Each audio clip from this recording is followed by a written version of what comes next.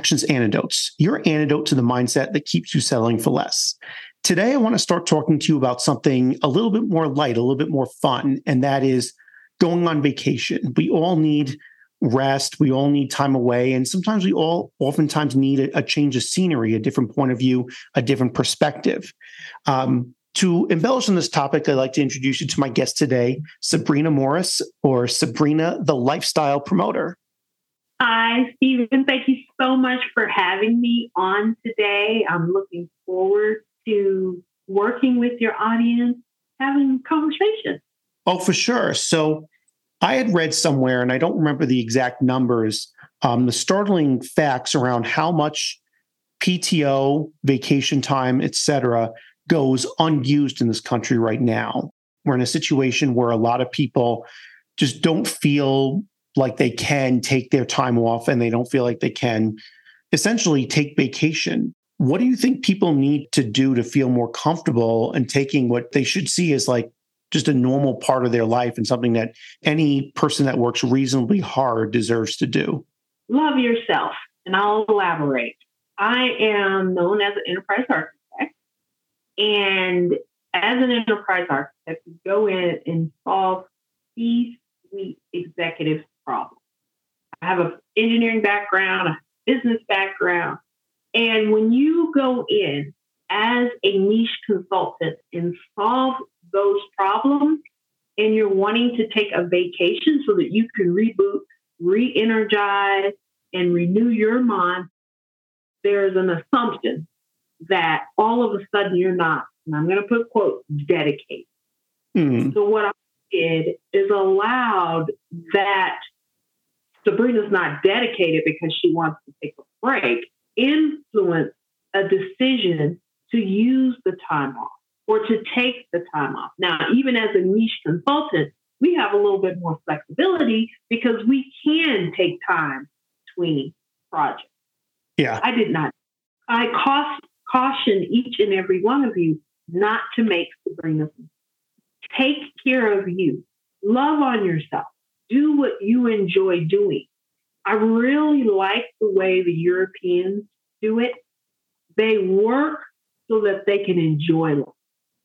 A lot of times, Americans and American companies live to work. The employees live to go to work. Get up, you get ready, grind it out. You know, for those of us who are still commuting, you're commuting. You got the people cutting you off. You got to resist the road rage. Then you get to work, deal with the fact that they don't have enough staff, deal with the fact that they don't love on their employees or appreciate what you do. You deal with all of this, and then you have to go back in the grind, you know, drive back home, resist the road rage. And if you can rest, then it starts all over again. So you have to make sure that you love on yourself and your family, especially for those of you who are married or have a significant other whose love language is quality time. Yep. You're not spending that quality time. I'm sure they have reminded you. Mm-hmm. It'll come out one way or the other, right? That it will. So love yourself. Focus on taking a healthier approach to your work lifestyle. Yes, I know everybody's got to go to work, pay your bills, and you have obligations, but you also have an obligation to you and your loved ones. So what is the potential downside of loving on yourself? One of the things many people are probably fearing is that, okay, if I decide to work a few less hours, if I decide to not be the person that is willing to take on each additional task, each additional project, if I decide that, okay, I'm worth having a vacation, that something's going to come down on them, whether it be their work be less quality or whether it be some punishment from the company, a lost promotion, a lost opportunity. Is that an accurate assessment of it, or is that something that's a little bit overblown? Well, I think you hit the nail on the head. They do process those things like, oh, I want the next promotion. I had to learn the hard way that there are companies out there that actually appreciate their employees. Maybe you want to take an assessment and say, does this company really appreciate me and the quality that I bring to the position? If they do, they will be insisting that you take leave for many reasons. Yeah. Re-energize. And when you solve problems, you have a different perspective. I've also done a training on momentum and motivation. And in that class, we talked about how to reboot on your vacation, because some of us need a vacation from our vacation. So there are strategies that you can leverage to do that as well. I say this to say you still need to keep your priorities in mind. The company, being that I have worked with a lot of C-suite executives, they are going to keep their priorities. They are going to keep, I'm going to say that over and over and over. They are going to keep their priorities, and they're going to be important to them, and they are going to do whatever it takes to get their objectives accomplished. Yep. So we, as employees or team members, need to do the same for ourselves. If you go to work thinking you're not replaceable, that's the biggest mistake you can make right there. I have seen so many cases where employees burn out and they had to quit or they had to leave. I had one lady tell me that one of her team members even committed suicide. It's not worth it. Yeah, it is not worth it. You have to take care of yourself, because if you don't take care of yourself, now what is your family going to do? Yeah. Yeah, there's so many reasons. So it's interesting that you bring up needing a vacation from your vacation, because I've heard so many people tell stories of taking a vacation and coming back not refreshed for one reason or another. Maybe they've decided to overplan and be perfectionist about every little thing, or maybe they're not really thinking about it in the right mindset. They're trying to make it another version of accomplishing something. I need to see this, and this. Is there a certain mindset we need to come into with our vacations to make sure that anytime we take a vacation, when we come back, we actually are rejuvenated, we actually are refreshed and kind of ready to take on coming back in the way a vacation's meant to work? That's a good point, because for a long time, I could never understand why anyone would want to plan every single little thing. Like, there's no room to take a break unless they plan it in the schedule. And then I started understanding that has to do a lot with a personality type. In that scenario, I would say it's okay to delegate. I know that sounds scary to some people, or they're like, oh my God, that's part of my fun. Because I've asked that same question. And many individuals say their vacation starts when they start the planning process. Now, when I say, okay, guys, you can delegate a considerable portion of that, there are communities out there that will literally plan a great deal of your escape. And then you'll have your free day, whereby, let's say you pick up maybe 2 things, or you don't be so intense on we're going to do it at 4 o'clock, we're going to get up. At 6 o'clock, we're going to do all these other things. And then at noon, we have to eat by noon. We don't eat by noon, we're off schedule. If you see yourself in that role, I want to challenge you to have a free day whereby you don't know what's going to happen. And then if you say, okay, Sabrina, that's way too much, I got to know something about the day. I'm like, okay, I'll meet you halfway if you meet me halfway. I want you to take the last day of your escape. So let's say you're going somewhere for 5 days.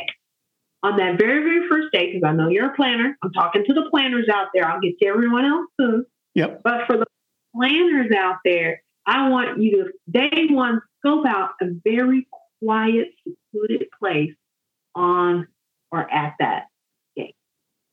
You're going to keep that place in your mind, because remember, you're going to have 1 day. You don't know what's going to happen. However, I'm going to give you a little context so you'll have some idea. So on that last day, I want you to go to that spot. This is the plan. Okay, so now you're getting the plan, so you can't say you didn't have a plan, but it's going to be nice. I want you to do nothing that whole day. Sit there and relax, watch the birds. If you found a place with people playing in the pool, And that's relaxing. For you, I want you to go sit there and watch everyone play in the pool.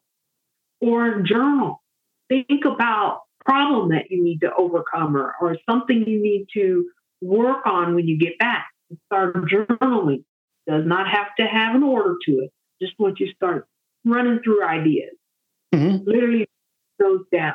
And just take that last day and do nothing.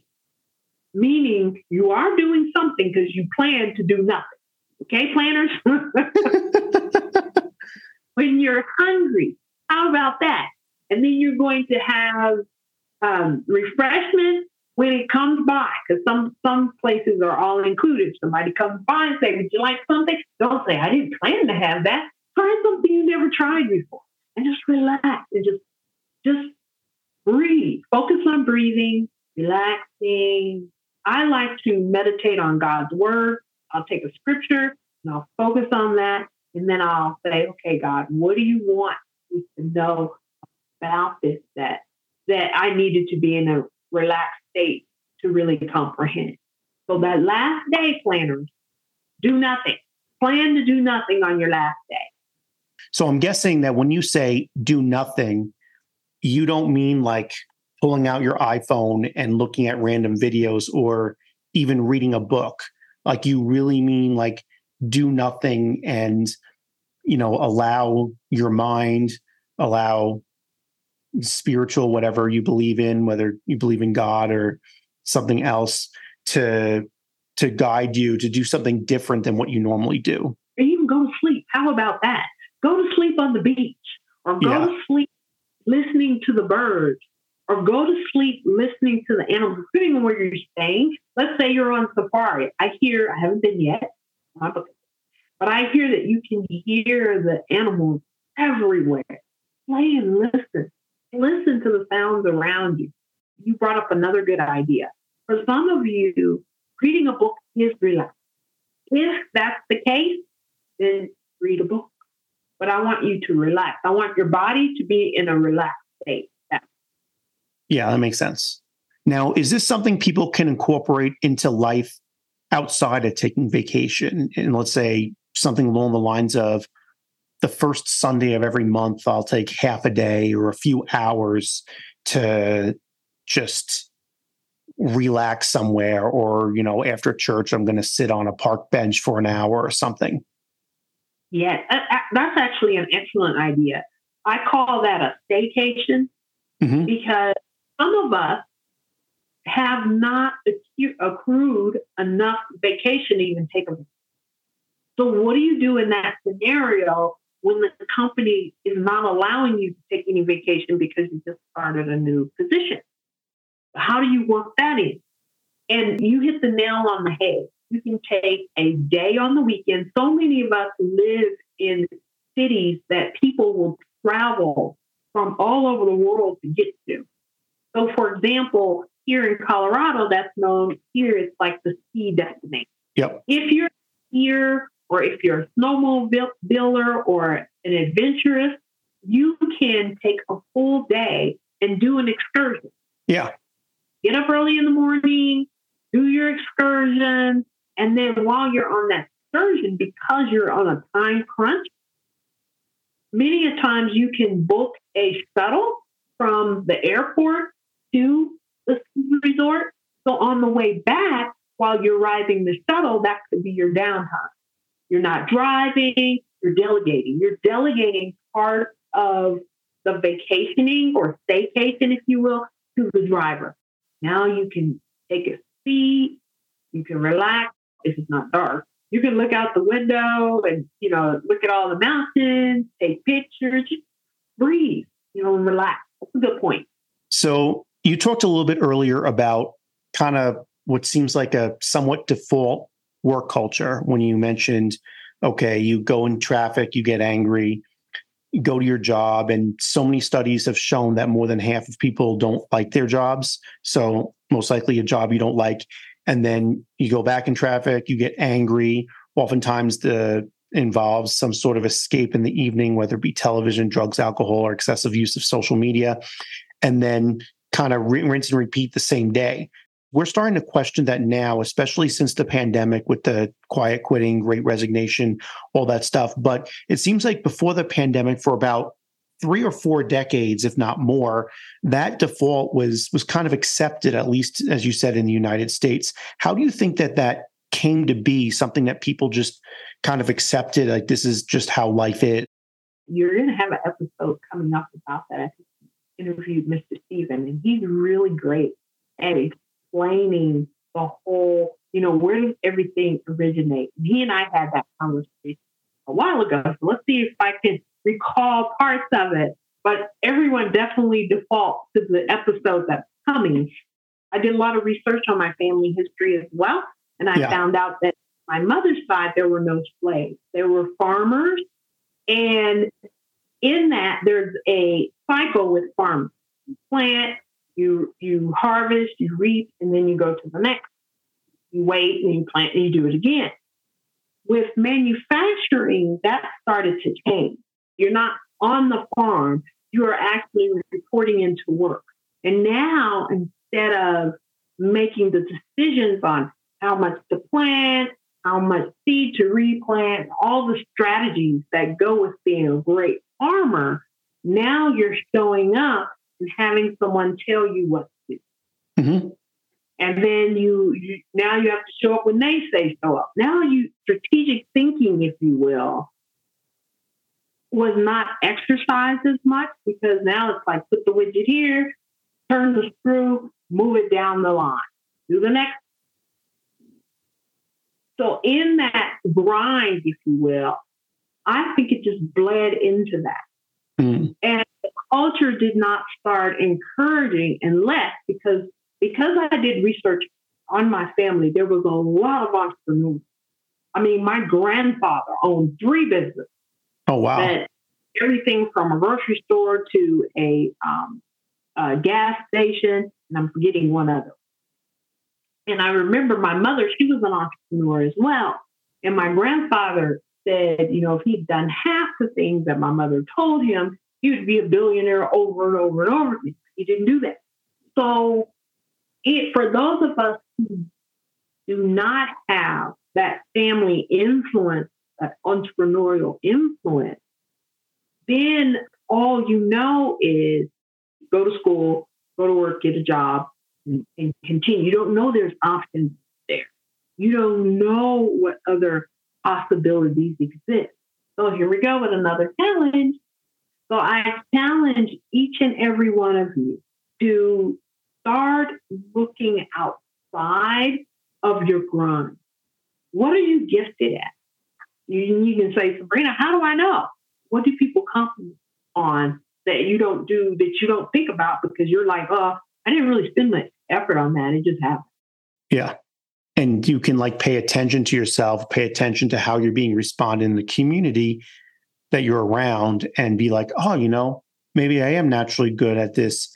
And this probably ties all the way back around to the first thing you said about loving yourself, because it seems like you have to love yourself in order to even recognize, yes, I am gifted at this. And yes, that is something that matters. Yes, that's on point. And kind of back up a little bit. When you're getting input for other people, consider the source. I'm going to say that again. When you're getting input from other people, consider the source. Do not take input from people that are negative all the time. Negative, negative, negative. Negative, negative, negative, negative, negative, negative. No. I'm talking those are genuinely giving you feedback that you can use, not that negative. We stay positive with Sabrina. We all negative, that takes me a different route, which I don't think so. When you're getting that feedback, and it could be something you see as a hobby, and you can possibly turn that into a business. I'm not saying to quit your job tomorrow, because that's a whole nother strategy. Do facilitate a game called the cash flow game, which is done with Robert Kiyosaki. It's a great simulation. I used to write simulations for companies as well. It's a great way to simulate your balance sheet. If you simulate your balance sheet, you can actually implement some of these entrepreneurial ideas you may have on the board before you act. And that's something else I'll do. I haven't done that in a long time since Seattle. Well, I did one like maybe a year after the pandemic, So after that, I need to start doing, you brought up a good point, I need to start doing more of these cash flow games. And they're fun to host and facilitate because I learn a lot from all of the players as well.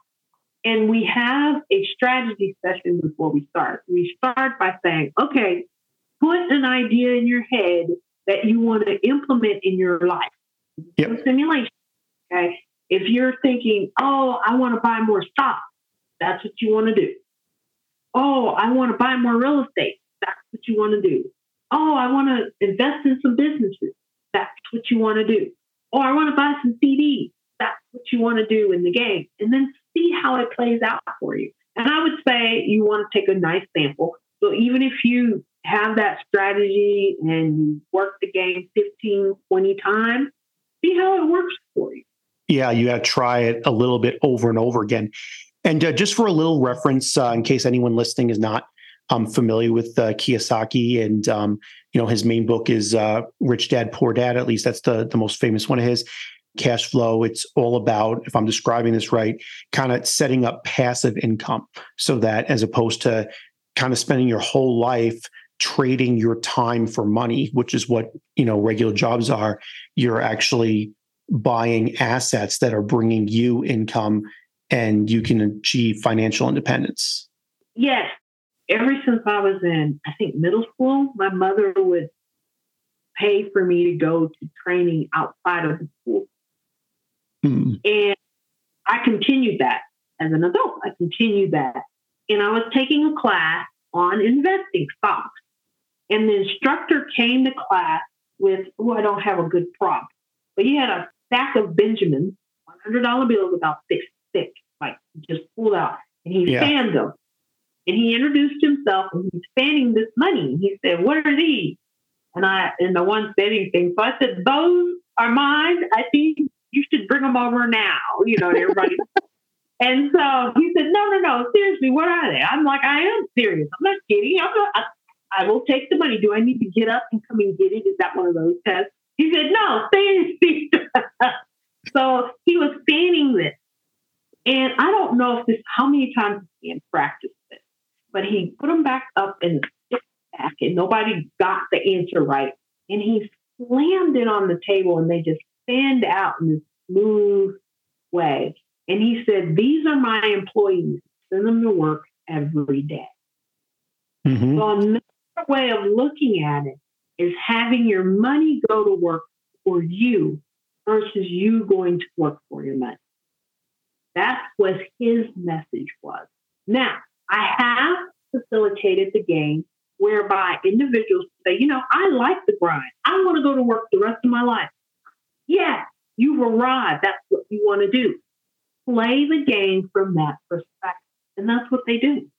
The key is to be aware of the multiple ways that income is generated. Then that's why he has the quadrant. Okay. Once you figure out, and I'll go over the quadrant in a minute. Once you figure out where you want to play in the quadrant and it works for you, stay there. There's nothing wrong with that at all. But you need to be aware. And if you're not sure and you want to look at some of the other quadrants, play there too.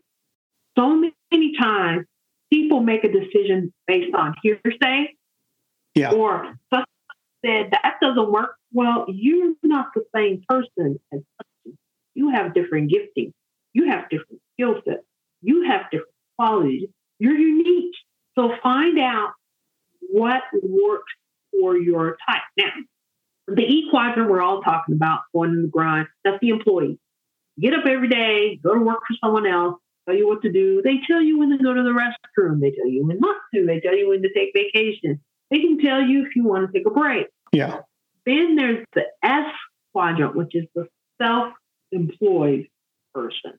This is usually a team of one, and they'll say, well, no one can do it better than me. Not all the time, but that's how they think. However, in the S or the self-employed quadrant, if you don't go to work, nothing gets done unless you're strategic. You have automated systems involved. That's a whole nother. Okay? Yeah. Now, then there's the B quadrant for the big business. That's where you leverage other people's skills and talent in at least 30, 40, or 50 team members. Now you're starting to get into the big business. Okay? So you're not the only one doing everything. You have a team of people with a collective effort. So a lot of key employees work for B big business. Okay? Then we have the investment quadrant. That's where your money goes to work for you. That's where my instructor, when he came in the room with a big stack of Benjamins that I wanted to run the room and grab, he was going to give them to me. That's where you have your employees, your Benjamins, your money go work for you and create that revenue. So those are the 4 quadrants in a nutshell. And when we do the simulation, you'll want to keep that in your mind and say, where do I really want to play? And what does that look like for me and my family? It can be pretty hard when some of the values are different amongst family members. The E quadrant is kind of the standard quadrant. I feel like that's a quadrant most people find themselves in.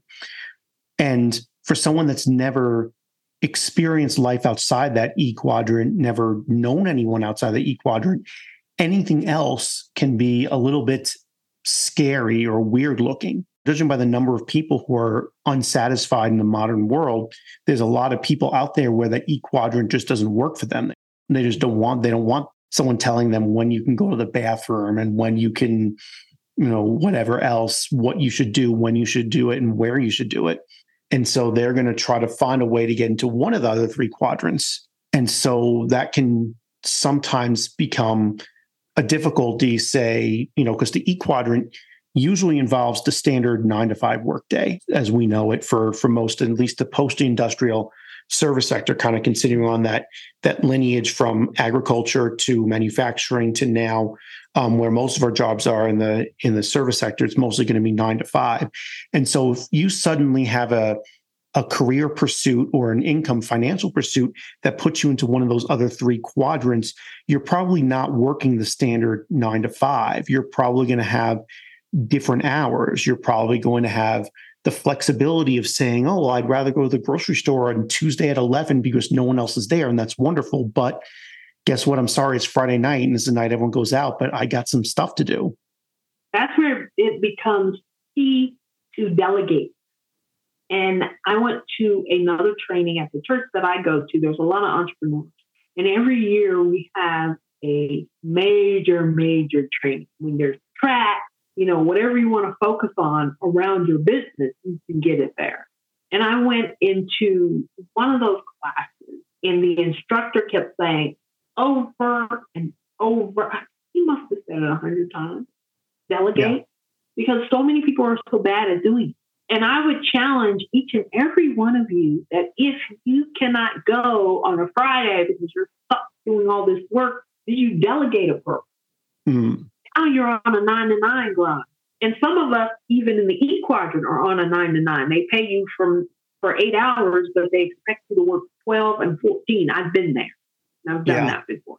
So I tell everybody, don't be stupid like Sabrina, learn from her mistakes. So for those of you who are branching over to the business quadrant or you're branching over to the investment quadrant, yes, there's a lot to learn. There is a lot. I'm going to repeat that. There is a lot to learn.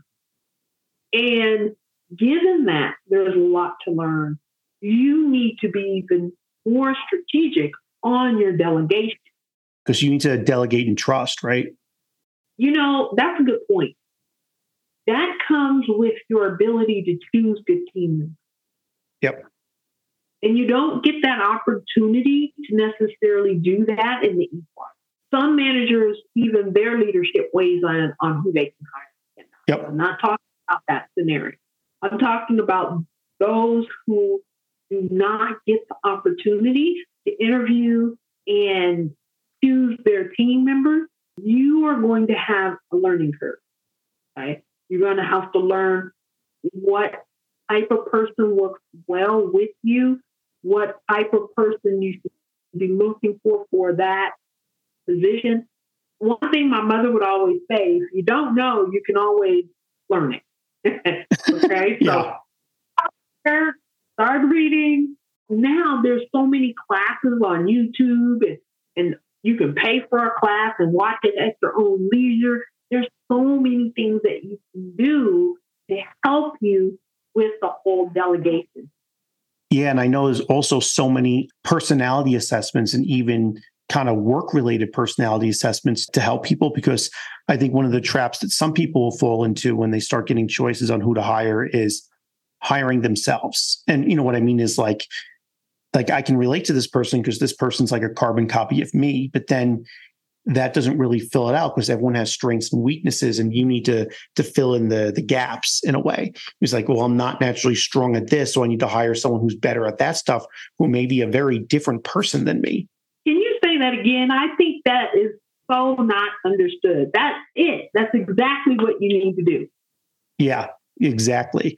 To put it in a slightly different way, I guess, but still say it again, I'll just say that oftentimes the person that you need is a person that is very different from you in many different ways, because they can do the stuff that you're not naturally good at and then leave you to do the stuff that you are naturally good at. Yes. And that's an excellent criteria. So you also talked a bit on your story, how you fell into that trap of where, a lot of people have that, especially when they started doing salary as opposed to hourly employment. And it's like, well, there's a competitive landscape. You might get laid off. You might not get the promotion. So we're going to start expecting, more than the standard 40 hours a week of work from you. What is your general method, how you first came to the realization that there was something else out there and that you shouldn't be doing this anymore, and then got to where you are now? My mother, I've mentioned this a couple of times on other podcasts, that my mother was a huge influence and help in my life. One of the awful challenges that I faced early in my career, I wrote about behind me and dedicated it to her memory. And when my mother was still on the earth at the time, when she was watching me go through this time where my doctor was literally begging me to quit my job. And she kept reminding me, baby, she called us all baby. If you were one of her children, you know exactly what I mean. Yep. She would say, baby, you do not have to quit a job. You have options. She didn't say that you have options, but I read, my mother, you can read it all in her face. You know what she meant. Yep. And I said, because I had done so many other types of training. I was already training on the market. There's a group that I was listening to, the training in that area. So when I say I facilitated the cash flow game, I also acted. Now, there's one thing to play the game and not take any action. You just wait. Yeah. Well, the game, so I'll give everyone an example. There was one scenario where I thought about buying a second home for the sake of having a second home, just to go away in the second home to a place where it was nice, sunny. Yep. I did play the game and I lost. And I don't lose. I play cash flow game, I usually win. So much so that a lot of times I just don't play so that it can be fair for everyone else. But this time I lost so quick and it shocked everybody on the board. They're like, oh, you're lost. You're lost. Oh my God. Actually, you need to take a picture of this moment. I did something that I couldn't do that I was thinking about implementing in real life. So when I say, what do? If you know you're overworked and underpaid, if you know you're facing, you need to quit your job. If you have a doctor that you're in that same situation, you can quit your job quietly. You can start looking at what other options have you opted for while you were working. Now, if that's nothing, you're going to have to start sometime. You're going to have to start somewhere in some place. And I would say start by taking some classes, or start by getting, you've heard that term, a side hustle, to expose what you're good at. Yep. There's a lot of opportunity in direct marketing companies, and the training is amazing. Absolutely amazing. Show up for training. Take notes. Discover what you're good at. Maybe you're not good at X, Y, Z, but if you don't go, how are you going to know? You're not. So then you're right back where you started. But if you go and you find out, oh, this is not good for me, now you can pivot and work on another potential side hustle based on, what others said you're great at, or it's easy to you, or what's easy for you to do.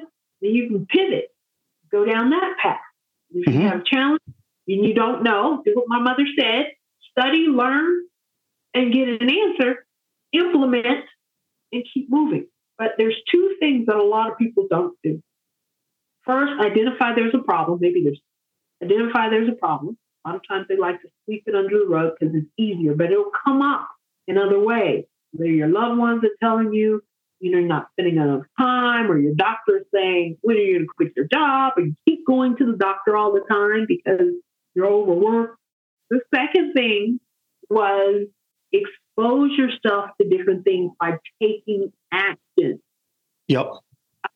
I had one of my directors would say, you need to do it anyway. I don't care if you don't want to go and your knees are shaking together. Go anyway. In other words, you have to squash the fear. I know some people say a little fear is not good. No, Sabrina doesn't agree with that. No fear is good. Have a no fear mentality. Now, I'm not telling you jump off the top of the roof. Let's not go crazy, right? Yeah. I'm not saying go do something off. I want you to explore new options as long as it's not illegal. You're going to go there. There's something, that's against God's word. You're not doing any cray-cray stuff. But something that's going to give you an idea of, how do you know you're a writer if you don't write? Yep. How do you know you publish it? Not just write, I'm going to write, print it, write. Well, okay, but get it published and see what happens, Oftentimes also people are a little bit afraid of embarrassing themselves. And one of the things that I talk about quite a bit is because I live across the street from a school that has a basketball court. And I would like to use this as an analogy because people oftentimes look at those basketball courts and they would look at that one guy that's just amazing. The guy that's just killing it. He's making all the cool moves. He's scoring tons of points, getting all the amazing assists and rebounds. And I like to say to people, think about that one guy. There was a time in the past when he wasn't that good yet, when he had to show up and almost embarrass himself on the way to becoming that badass. And so now he is the man on the basketball court. Now everyone's like looking up to him and everything like that. But at some point, he wasn't playing that good and he was still showing up. Right. Or he was that person in the middle of the night that nobody saw out there going around shooting hoops and nobody else is playing him. Or he's playing his dad or his cousin who's a pro. My idea is to get from one place to the next. And what I call, settling for less, living by the script, possibly exactly what you're talking about. I go to work, I get angry on the commute. I get there, I get angered by my boss. I get home, I get angered by the next commute. And then I take that out on my loved ones at home and whatever. To get from that point to the point where you're really thriving, I always feels like there's like 4 barriers to that success. And with the first one being awareness, as you said, because you said like you have to be aware, you have to understand that there's other options. Awareness, then action. You said that you have to do something, and then some form of sacrifice. And what I mean by that is a sacrifice in the form of some kind of hard work or some time of taking chances, some type of, getting yourself out there when you don't want to, when your friends are getting a beer, you're working on finding clients. And then finally, responding to failure, so responding to some sort of setback. It doesn't have to be failure. That's a word that people have a lot of different feelings about right now. There's always going to be some kind of a setback on that journey. Yes, that's it. And going outside of your comfort zone, and even if you have a setback or a failure, and I'm going to use that word because sometimes failure is something to be excited about because you learn from it. Now there's so much metadata or data about what happened that you can go back and assess what happened and then make an intelligent decision on how you're going to pivot. Yep. So The fact that you failed is like, oh, okay, that doesn't work, but we're going to figure out what does. And then you can uncover a whole nother realm of possibilities that you didn't see before. On your personal journey, did you have any of those experiences where you had to accept a setback of some kind and really take those lessons? Oh, yes. I have some that are going on right now that I can't even talk about. I'm assuming they're more significant than losing one of those games of cash flow? Yes, very much so. Because what can happen is when you implement and you take action, you can actually lose some of those Benjamins that instructor had in front of the room. But to the point, you have to take a step back and assess and pivot. And what happened? And like I said, you look at the metadata, you look at the results. It's many times you either have to change your approach or reassess. As an enterprise architect, one of the things we would always do is we start with a high level of what is happening. I call those a high level set of activities. So in every business that I do, I have what I call my big picture view, all of my high level activities that have to take place in order to accomplish a particular goal. Now, you can get metadata or data about each one of those high level activities. If the data points are not accurate, then you can go back and find out, okay, what do we need to change? What should we address to get the results we want? Now, you have to know where you're going. Oh, we're going to do this. You have to know where you're going. When you pivot and you implement, so it's two key words, pivot, implement. Pivot, implement. Now you have more data. Did you implement in the right direction? Did you go in the right direction? If you did, and you're getting better results, great. You know, I have a background in lean too, so everything can always be improved. Right away, it can always be improved. But then you want to take another step back. Say, oh, we're going down to the right direction. Let's do another assessment. New goals and objectives. Okay, this is what we want to hit. Let's implement. Take action. Did we hit it? Yes. Okay, we're doing better. Or maybe we fell a little short. All right, let's take a step back. It's a repetitive process. It's always that. Yeah, so we all have to pivot sometimes. Sabrina, thank you very much for joining us today on Actions Antidotes, giving us some ideas about what we can do, starting with loving ourselves and then going out and finding what it is that we really want to do and what really works for us, given all the infinite possibilities out there in the universe. I'd also like to thank everybody out there listening today. Hopefully you're ready to go out there and make the life that you really want.